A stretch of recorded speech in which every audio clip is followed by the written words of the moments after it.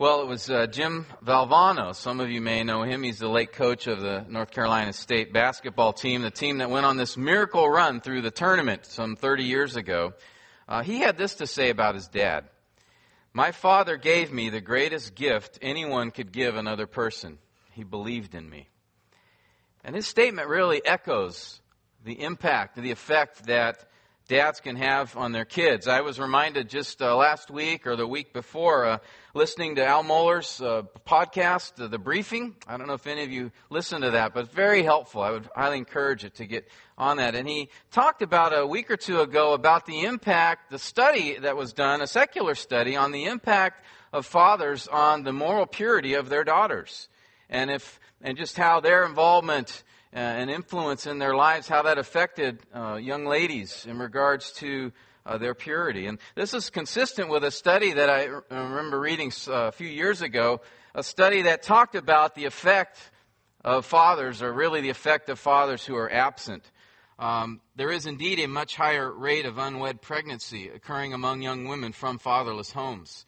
The study also showed that over 2/3 of all high school dropouts came from homes without a dad. 90% of all runaway children are from homes where the father is absent. 3/4 of all adolescent patients in drug rehab. 2/3 of youth suicide. Almost 9 out of 10 youth in prison are from fatherless homes.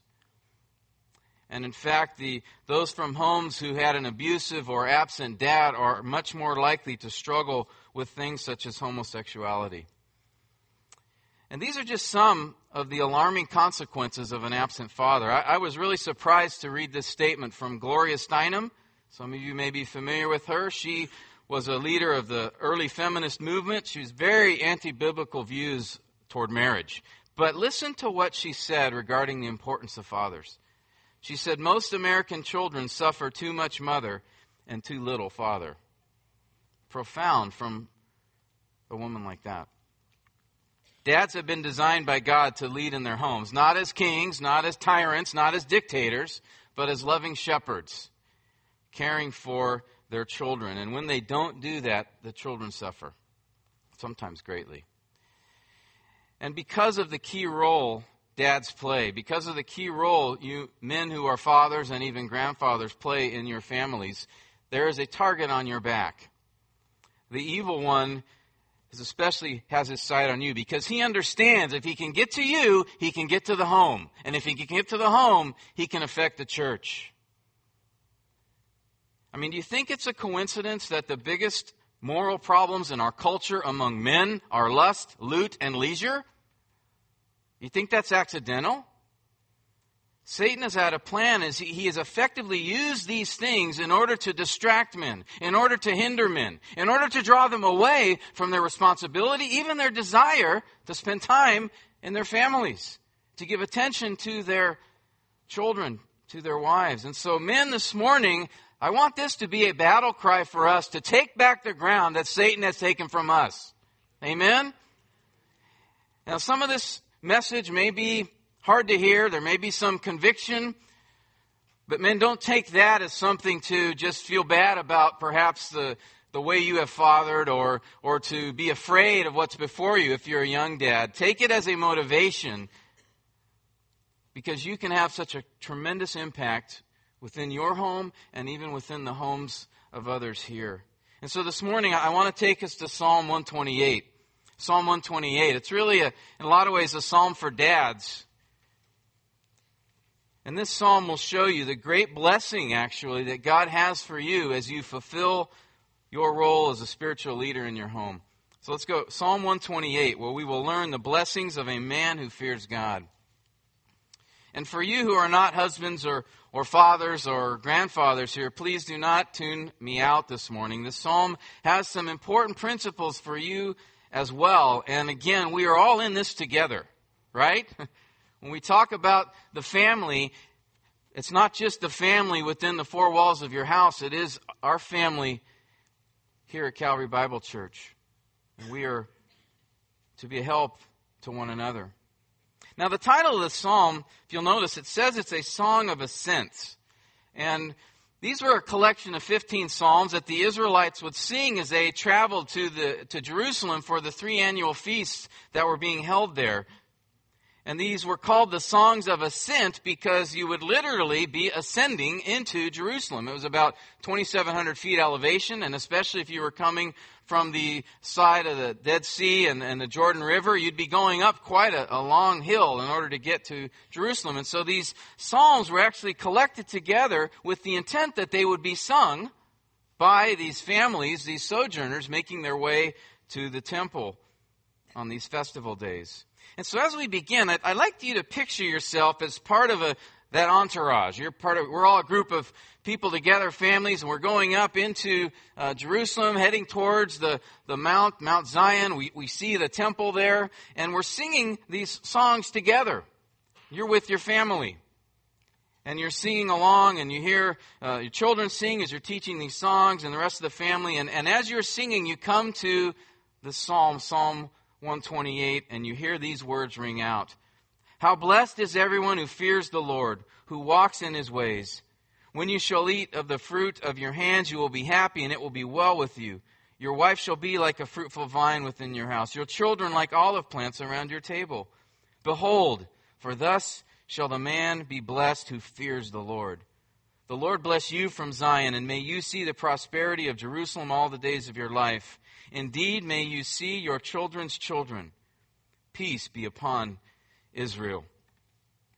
Now, did you catch the emphasis of this psalm? There's a word that's repeated several times here. It's the word bless or blessing. And blessing is the theme here. It rings out throughout the psalm. In fact, we see it from the very first line. How blessed is everyone who fears the Lord. And then in verse 4, behold, for thus shall the man be blessed. And then in verse 5, may the Lord bless you. And so there's blessing all over this song. And there are also other words that kind of go along with that idea. We see words here, happy, well, prosperity, peace. So let's look closely at this psalm again, where we will learn the blessings of being a person, especially a man who fears the Lord. Now we hear this word blessing thrown out around quite a bit these days, especially if you were to turn on the television. You will hear many TV preachers talking about blessing from God, being blessed by God. And often the focus there is material wealth or possessions or good health or great circumstances, prosperity.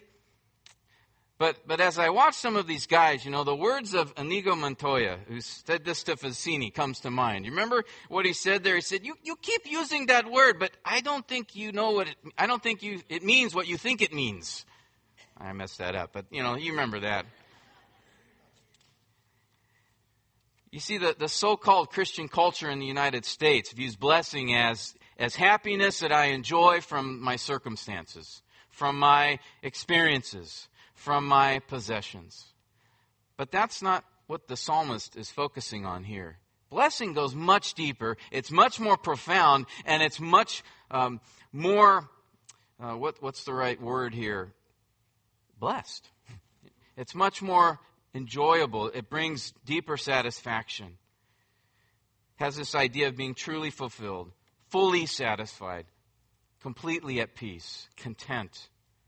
Steve Lawson said this, happiness is determined not by where your body is, but by where your heart is. Not by your external circumstances, but by your internal contentment. Not by your finances or fame, but by your faith. John Piper says that true blessing is found not in the gift, but in the giver. In other words, supreme blessing is not from what I have in this life, but who I have in this life. In fact, the prophet Habakkuk expressed this in a very meaningful way. He talked about this kind of inner joy no matter what was going on around him when he said this in Habakkuk 3:17. Though the fig tree should not blossom, and there be no fruit on the vines, though the yield of the olive should fail, and the fields produce no food, though the flock should be cut off from the fold, and there be no cattle in the stalls, yet I will exult in the Lord, I will rejoice in the God of my salvation. That is a man who has experienced blessing. That blessing from God, it's not so much an outward condition, but an inward prosperity. Blessing is an inner peace, a true contentment, a satisfaction, as I mentioned before. It is a settled joy no matter what your circumstances are. And so the burning question then is, well, how do I receive that blessing?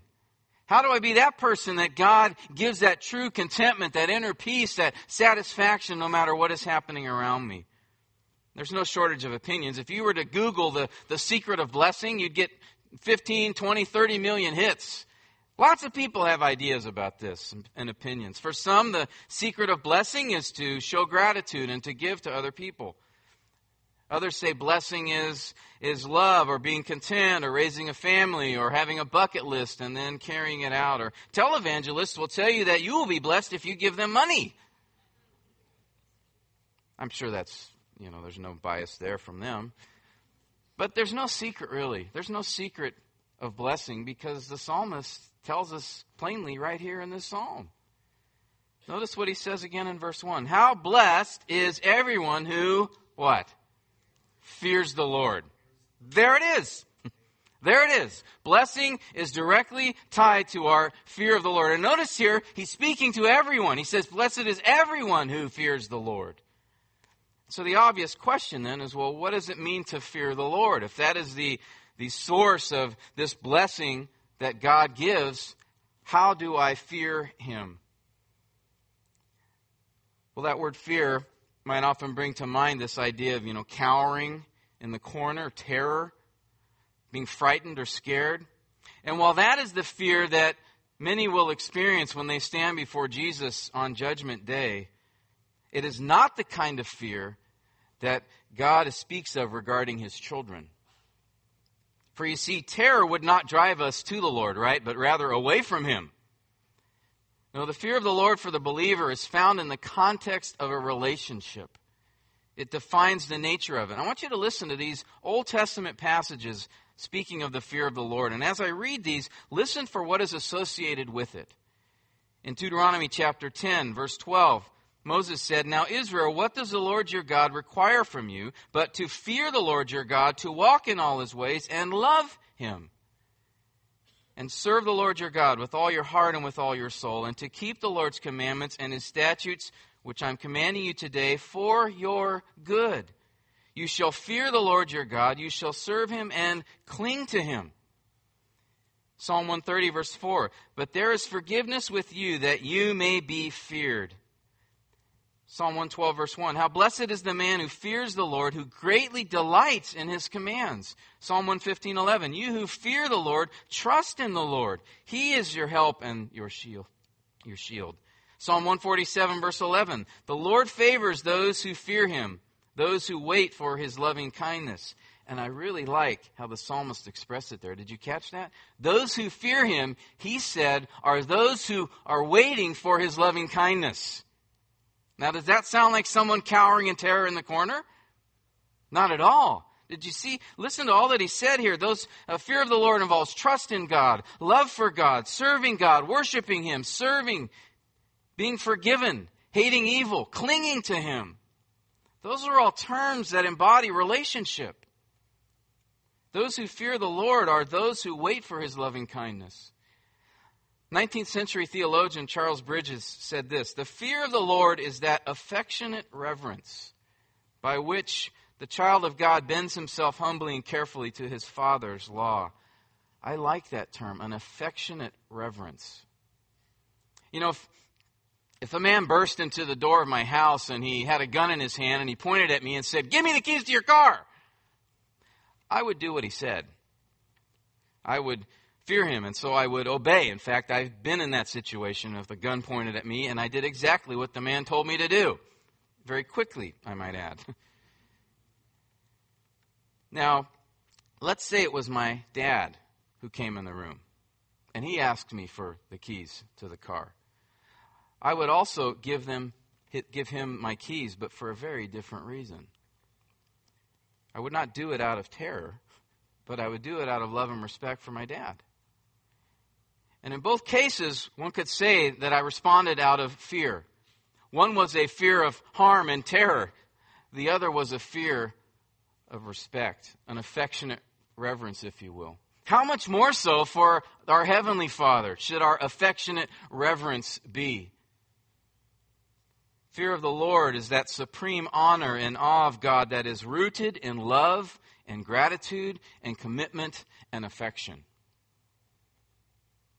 Now, it's important to understand, where does that fear begin? How does it move from terror to an affectionate reverence?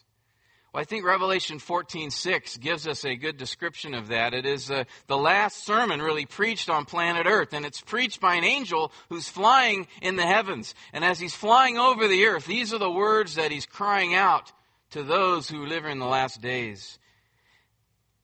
John says in his vision, I saw another angel flying in mid-heaven, having an eternal gospel to preach to those who live on the earth and to every nation, every tribe, every tongue and people. And he said with a loud voice, fear God and give him glory, because the hour of his judgment has come. Worship him who made the heaven and earth and sea and the springs of waters.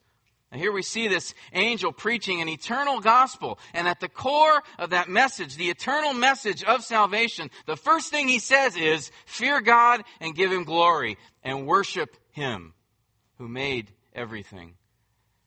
That's at the core of the gospel. And so to fear God begins with this, to confess your sins, to admit that you are a sinner in need of forgiveness, a sinner in need of a Savior. That is where then, in doing that, if you're genuine, if you seek to turn from your sin and put your trust in the Lord Jesus Christ, who gave himself up so that if you repent and believe, you would be saved. Put your trust in him, and then that terror, you won't feel that terror come Judgment Day when you stand before him. Instead, it will be affectionate reverence. And that affectionate reverence begins at the moment you put your faith in him. The moment you put your faith in him, you no longer fear judgment anymore. In fact, 1 John 4 said that. The love of God, he said, perfect love casts out fear. What he's talking about there is the love of the Father, and his perfect love for you will cast out any fear you might have of eternal judgment. Fearing God begins with recognizing that we've not honored him, or thanked him, or worshiped him, or given him glory as he deserves. We've not loved him with all our heart, mind, soul, and strength. And God offers amnesty, forgiveness, for any who would put his trust in him. And so, friend, let me just ask you, picture that day when you die, and we all are going to die, unless Jesus returns before that, and you stand before him. What kind of fear will you experience? Terror or affectionate reverence? The Bible says it is a terrifying thing to fall into the hands of the living God. Don't let that be you.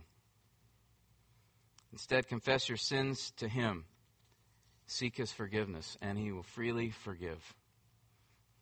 So for the believer, that fear of the Lord, it expresses that ongoing relationship with him. An ongoing relationship of trust, of being forgiven, of clinging to him, of looking toward and for his loving kindness. It is to walk by the Spirit. It is to be Spirit-filled. It is to delight in the Word of God. It is to delight in your relationship with Christ. It is to desire to follow and trust and obey him.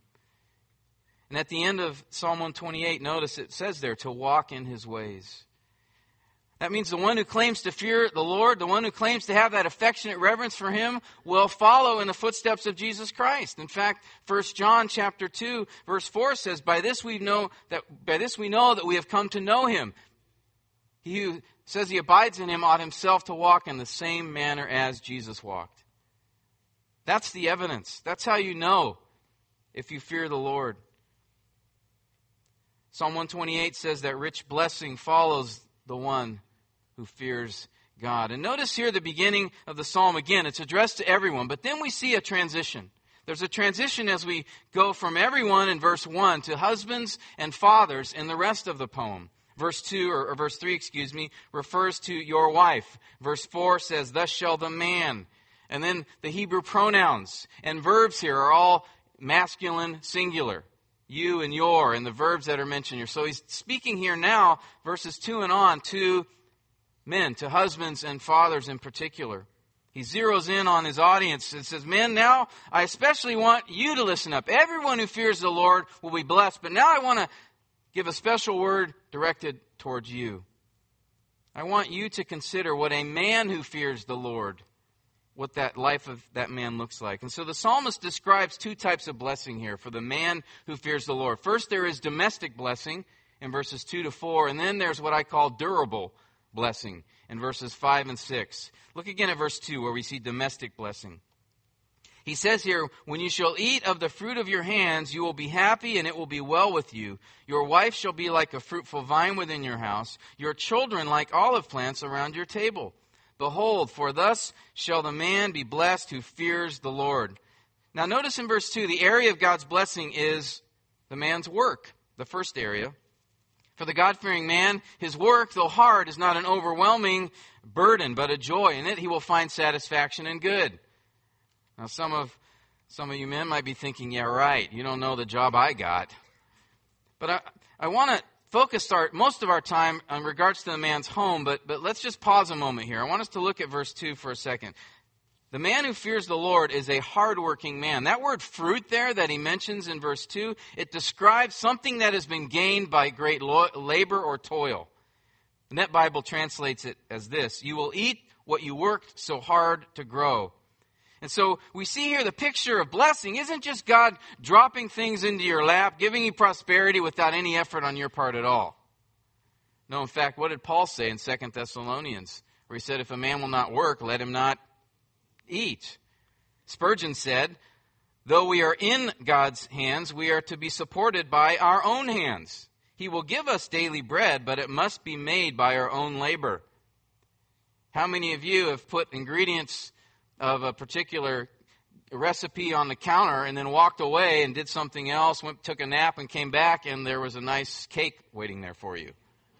Anybody ever experienced that? Well, that's the point here, is he will bless us with our daily bread, but we must work hard for it. And after describing the blessing of the godly man's work, he then opens the door in verse 3 to the godly man's house. Gives us a peek in to see what does the home of a man who fears God look like. Attention is first drawn in verse 3 to his wife. She is described here as a fruitful vine within his house. Now some commentators, they say that this represents the blessing of many children. And while that is indeed a blessing, it is not the whole of it. There were many, many godly women in the Scripture who happened to be barren for most, if not all, of their life. I think of Hannah and Sarah as two examples. A survey of the Old Testament actually shows that a healthy vine, a beautiful vine, a fruitful vine, really is described as being beautiful when in blossom, as sweet smelling, as a place of rest and comfort, as a source of enjoyment, as a place of shade, as a provision of sustenance. And so the fruitful vine here that's being described or pictured in Psalm 128 is this picture of a thriving, productive, vibrant, beautiful woman who is a source of peace and blessing, enjoyment in the home. And so the wife of a God-fearing man is not only blessed herself, but she is also a blessing to him and to the family. That's what he's describing here. Proverbs 31 gives a picture of that type of woman. Titus 2, 4, and 5, which we will get to, Lord willing, in the Titus series, gives the picture of a fruitful vine in practical terms. These chapters describe a woman who fears the Lord, who works hard, who manages her household, who shows grace to all, who is kind and loving to her husband and her children, who respects her husband, who has the trust of her husband, who is loyal and loves her family. Now, you husbands, let me ask you this. Is your wife characterized that way? Is she a fruitful vine within your home?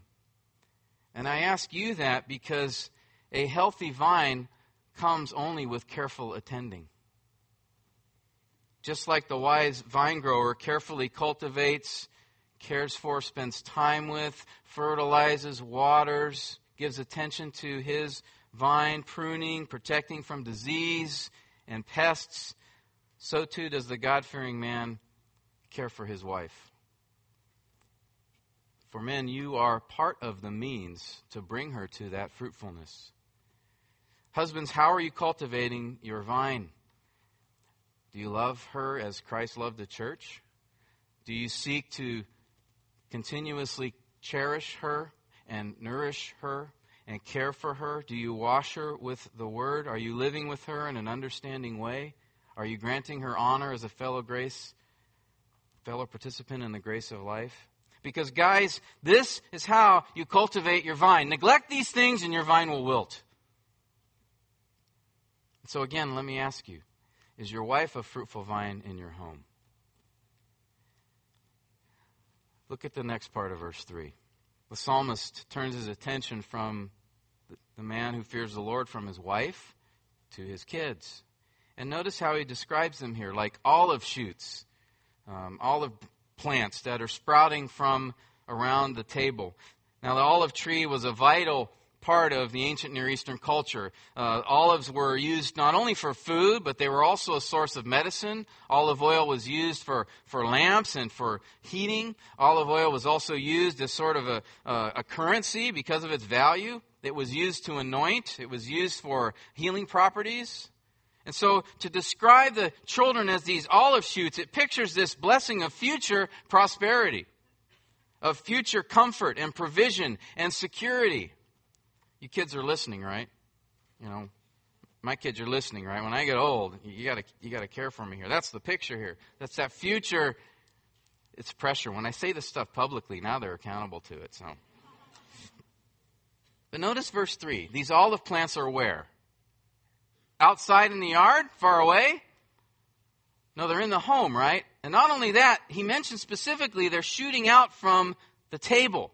Now, in that culture, the table was really the center of the home. It was the central gathering place of the family. Often, maybe the only piece of furniture within the home was the table. It was a place of fellowship, of family identity. It was a place where family unity could be cultivated. And so, children are seen here as being rooted from a central location of nurture and care within the home. So, dads, let me ask you again. Are you cultivating your olive plants? Are they characterized as those who obey and honor their parents? Are you living out the instruction that we mentioned earlier in the series from Ephesians 6:4? Fathers, do not exasperate your children, but bring them up in the discipline and instruction of the Lord. Men, are you doing that? And are you persevering? Are you being consistent? Are you in it for the long haul? You know, it takes an olive tree at least 10 years to bear fruit. And for us, sometimes it's much longer than that. Our children require our attention for a long period of time. Are you committed to that? You know, as we look into the man who fears the Lord, into his home, what we see here is really, it's kind of almost like a Thomas Kincaid portrait of what it looks like. We see this peaceful, vibrant, loving, nurturing, caring situation. It's a productive place. It's a fruitful place. Men, let me ask you, do you desire to have this be the picture of your home? Would you love to be able to describe your household as one where your wife is a fruitful vine and your children are like olive plants around your table?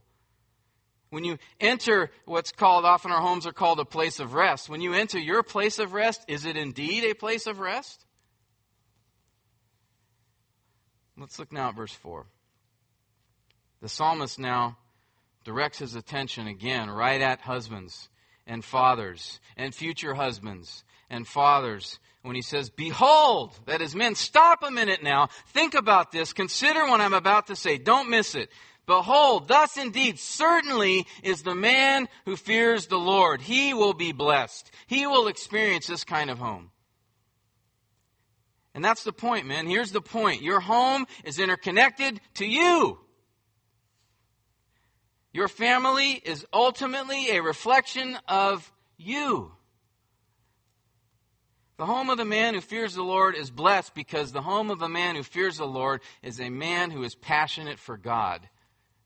We just spoke a minute ago of what fear of the Lord looks like. It is that man who clings to God, who trusts in Him, who looks to Him for loving kindness, who's forgiven by Him, who obeys, who has an affectionate reverence. And it is that man who strives hard after God, and it is that man who will shepherd his family. It is that man who will make an impact.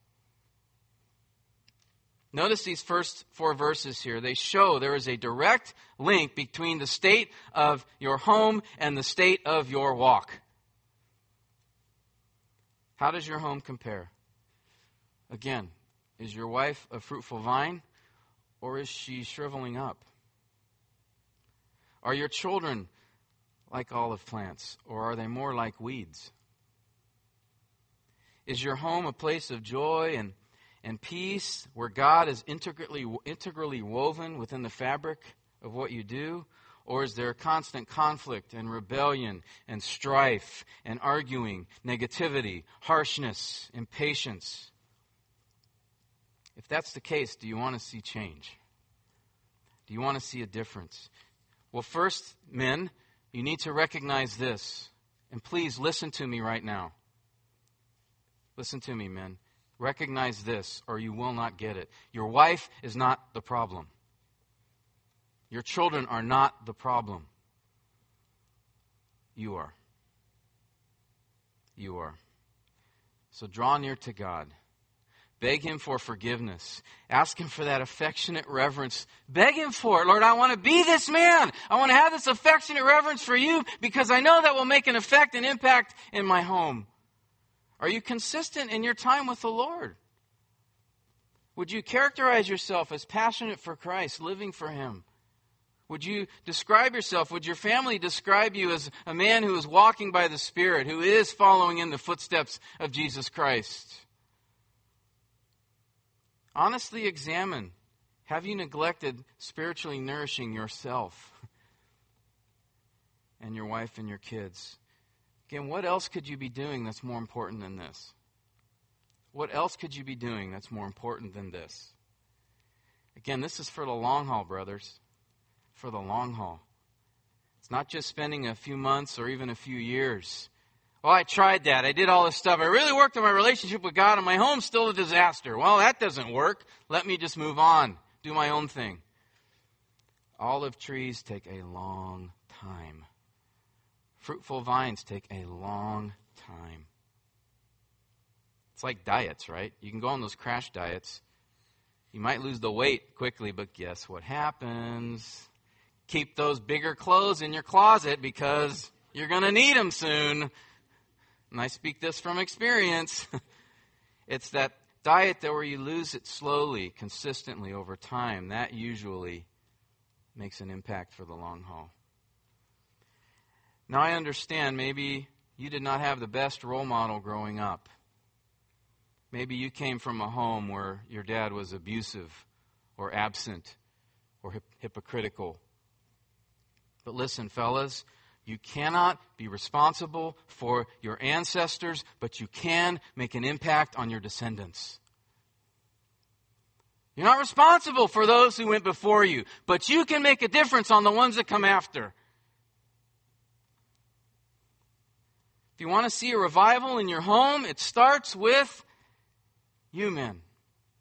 It starts with you. And some of you guys, and I can say this for myself at times in my life, so distracted, you've lost sight of your priorities. You're in danger. You're in danger of losing your families, not just physically, but spiritually. Don't risk it, guys. Where are your children at with the Lord? Have you asked them lately? Have you spent time with them in the Word? Have you talked to them about their joys or their struggles? How is your wife doing? Are you praying with and for her? Are you praying with and for your family? Are you leading them in the Word? Now some of you, I understand, may be stepdads. And you're unsure what your role is here. But listen to me. Any child in your home is your responsibility, guys. Stepdad or not. Let me remind you, Jesus had a stepdad. And he was given responsibility by the Heavenly Father Himself.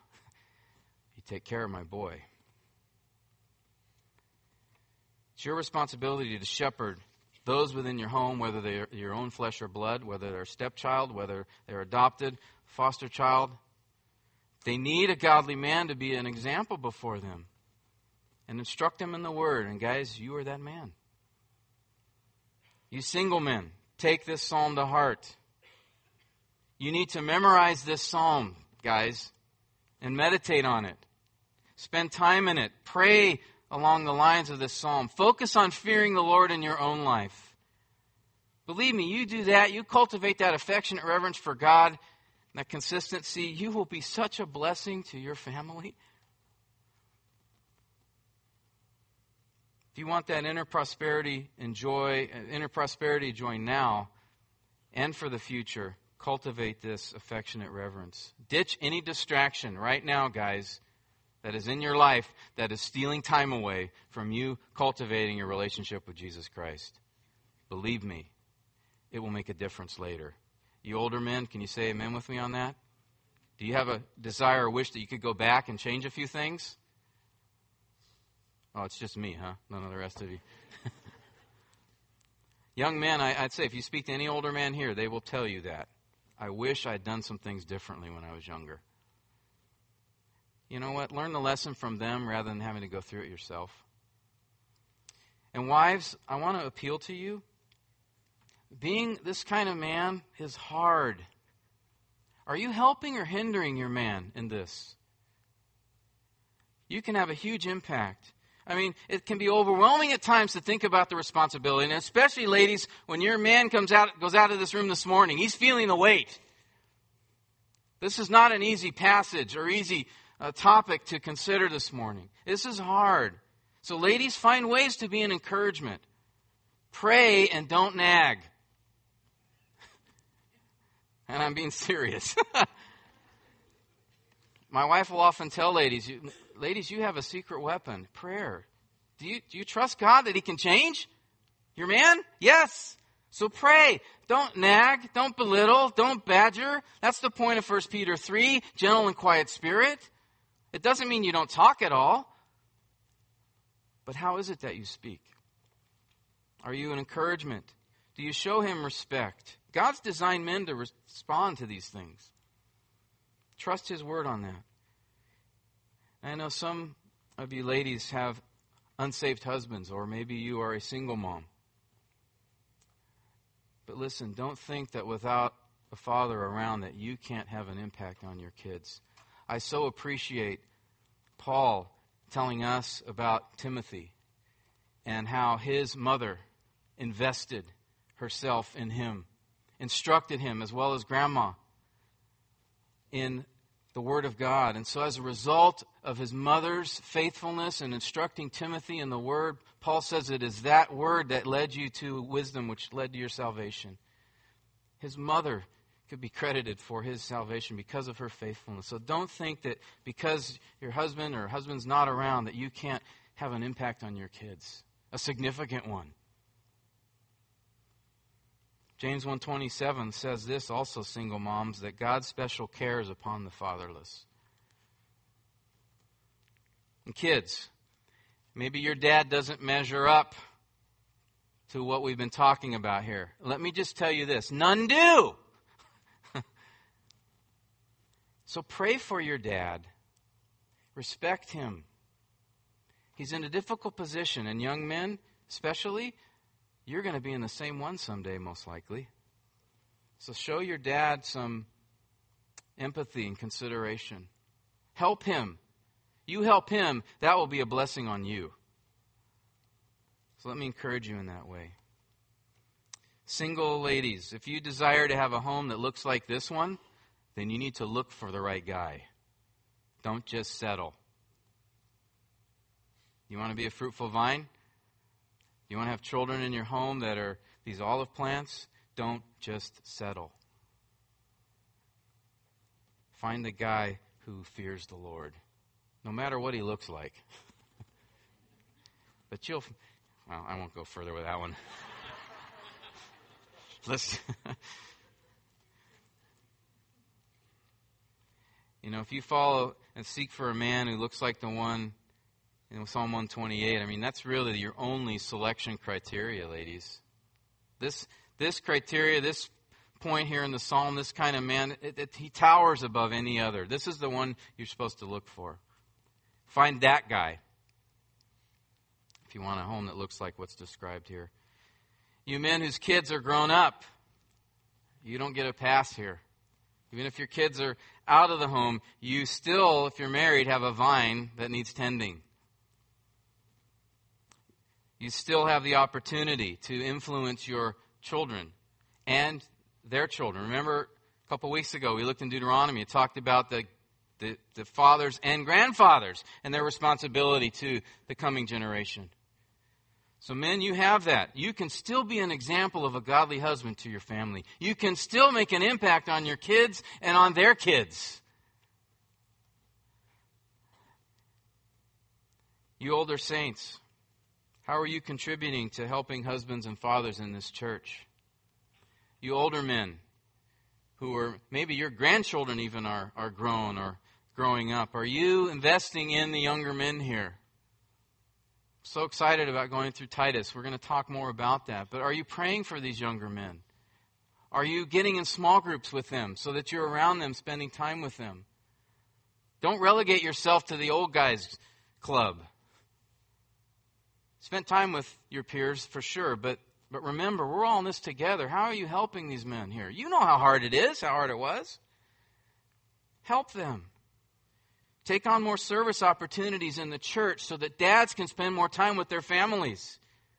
Who is it that typically is most involved in churches? It's usually the younger people, the young moms and young dads, but that's backwards. Yes, we all need to be involved in serving one another here, but especially those of you who have more time because your kids are no longer in your home. You know, I have to say, I have so much respect for my parents in this. They're in their 70s. They are almost the most involved people in their church. I'm so appreciative of their example. And because of that, they're freeing up the younger men to be able also to serve in the church, but also to invest time in their homes. And you know, as we talk about this subject, Father's Day, I've got to say this. Maybe Father's Day is a hard day for you because of your dad. Maybe he was absent. Maybe he was abusive. Maybe he was just harsh. Maybe you don't have fond memories of him. But let me just remind you, you do have a Father who loves you, who cares for you. If you are a follower of the Lord Jesus Christ, you have a dad that has given everything so that you might be his adopted son or daughter. Don't let what your dad did or didn't do affect how you see our Heavenly Father. Amen? Now, guys, I'm not trying to beat you up, at least not all of you. I'm in the same boat here. I really don't like sermons like this because my wife's sitting right there and my kids are right there. They know me. They know I have not been this kind of man throughout the years that I've had my family. So I know many of you are trying. I know many of you may be listening to this sermon and you have regrets. I feel a lot of regret. I've been married over 27 years. I've been a dad for 25 of those. And, you know, there's a lot of things I wish I could change.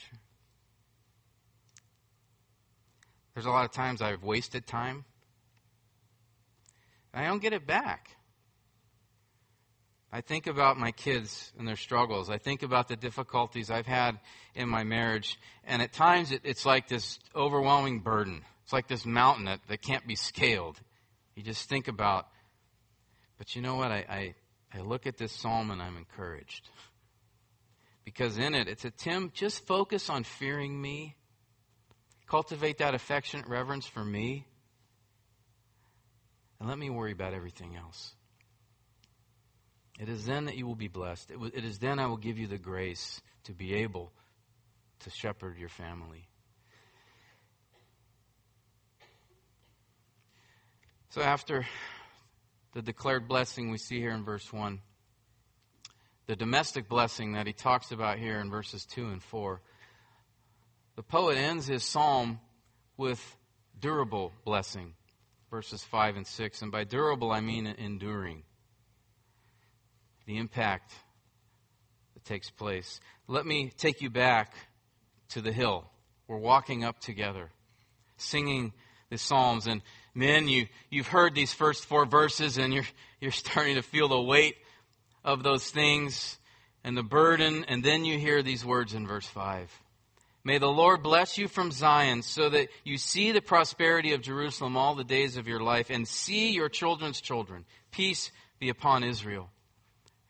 Now the psalmist here mentions Zion. Zion can at times refer to the city of Jerusalem. It was called that in the days before David took it from the Jebusites. But more often it particularly references the Temple Mount. And guys, as you're ascending that hill, looking up, you can see the temple. And so we're singing the words of these songs. We're ascending God's holy hill in order to worship Him. And we hear these words of, may you be blessed. May the Lord bless you. And as you hear these words, you find encouragement in them. And that burden is lifted because you remember that it is God who is the one who can empower, who can embolden, who can strengthen you to live this out. This prayer in verses 5 and 6, it's not just some benediction that the psalmist came up with that sounds like, this would be a nice spiritual way to end the poem. Peace be upon Israel. The Lord bless you from Zion. No, there is significance to these words. Have you thought about how might these words be connected to the first 4 verses? What do they have to do with what he's been talking about in regards to the godly man's home? Well, I believe it shows us that a godly man's impact goes beyond the 4 walls of his house. You think of a large stone that's thrown into a pool of calm water. What happens? Right? You see the ripples. And is there one ripple and then it dies out? You see the ripples that extend and move beyond where the rock hit the water, right? There's a ripple effect. In the same way, there's a ripple effect for the man who fears the Lord in his community, into the homes of his descendants, into his church, and into his nation. It's a durable blessing. It's a blessing that lasts. It's a blessing that goes beyond the man himself. The reference to Jerusalem here in verse 5 reminds us we are part of a spiritual community. Not Jerusalem in our case, but the church. Because again, life isn't just about you and your families. You are part of an organism. You're part of the body of Christ. We all are who are in Christ. And as you grow in your relationship with Him, you will not only experience the blessing within your own life and the blessing within your family, but also you will be used of God to be a blessing to others. That's why it's so important. Men, it's so important. Involve your families in the body of Christ as much as possible. Consistently, frequently. Verse 6, notice that the durable blessing affects the next generation. The psalmist speaks here of seeing your children's children, your grandchildren. I don't think he's just saying, may you live long enough to see them. I think he has the idea here of that they will be impacted by your life. Psalm 103 verse 17 says this, but the loving kindness of the Lord is from everlasting to everlasting on those who fear Him, and His righteousness to children's children. It's a blessing and a joy to see your children walk with the Lord, but what I'm looking most forward to is seeing my grandchildren impacted by their parents for Christ. Psalm 128 then closes with this prayer, peace be upon Israel. Again, that makes me think about our own nation, our own country. Primary need of the hour, brothers and sisters, is not lowering the national debt. The primary need of the hour is not a change in the presidency or in Congress. The primary, most important need today is not more jobs or a better health care system. The primary need of the hour is what? What's the greatest need that our country faces right now? The gospel, right? The gospel. That doesn't mean those other things are unimportant. Certainly they are. But the gospel is the most important need, the greatest need, the primary need of the hour. And that gospel is one that needs to be proclaimed by and lived out by God's people. And I think we see here in this psalm that men, it begins with you. It begins with you. Make fearing God, that affectionate reverence, the aim of all you do, and God will bless you. You will impact not just your home, not just other homes, but also the world. That ripple effect extends that far. I think that's one of the reasons we see Israel mentioned here. Now, before we leave this psalm as we close out this morning, I don't want to give you the impression that Psalm 128 guarantees this trouble-free life. That you know, if you fear the Lord, you will definitely get married, have children, experience all the blessings that he's talking about here, live a long life, everything will go right. What will we tell Job then? Right? He was the most righteous man on earth. He was the one guy that God pointed out. Have you seen Job? Yeah, he experienced some pretty tragic situations, didn't he? What about Jesus Christ? Did everything go his way? He suffered much, and he feared God perfectly. But he wasn't married, had no children, didn't live a long life, and he suffered. So Psalm 128, remember, is a wisdom psalm. It's much like what we see in the book of Proverbs. Again, as I mentioned to you last week, Proverbs or wisdom literature is truisms. Right? It's generally speaking here that a man who fears God generally will experience blessing. But God is the one ultimately that will shape his home and his life. And he will often bring suffering and trials and difficulties. You may have wayward children in your home. You may have a spouse that is difficult to live with. So this psalm isn't saying it's all guaranteed. But the man, and I could say here too, the woman who fears the Lord will be blessed, will experience that inner contentment and joy regardless of what's going on around you. Just remember that true blessing, true happiness, true inner satisfaction and joy is not, you can still have that even in difficult circumstances. Paul said this in Philippians 4:11, right? Didn't he say, I learn to be content regardless of the circumstances I'm in? And he saw both sides. And I could say, of men in Scripture, he's definitely one I'd put in the category of a guy who feared God. Wouldn't you? Jesus said this, seek first his kingdom and his righteousness, and all these things will be added to you. And so, men, I don't want you to walk away defeated or deflated or depressed, discouraged, downtrodden. But let this psalm be a motivation to you to have a vision for something bigger. Something bigger than yourself. Again, you cannot be responsible for your ancestors, but you can make an impact on your descendants. And there is still time. You are still breathing. Roman Emperor Marcus Aurelius said this in the 2nd century, what we do in life echoes in eternity. What will be your echo? Will it be a life spent on pleasure, success, fame, money, pursuing the things of this world? Or will it be an echo that you spent yourself for Jesus Christ? Joshua was just such a man. Listen to his resolution that we see in Joshua 24:15. He's speaking to the people, telling them to make a choice. He says, if it is disagreeable in your sight to serve the Lord, choose for yourselves today whom you will serve, whether the gods which your fathers served, which were beyond the river, or the gods of the Amorites in whose land you are living. Then he said these words, but as for me and my house, we will serve the Lord. May this be your resolve, especially you husbands and fathers. For me and my house, this is what we're going to do. And may God give you the grace and bless you. Peace be upon you as you fear and love him. Let's pray.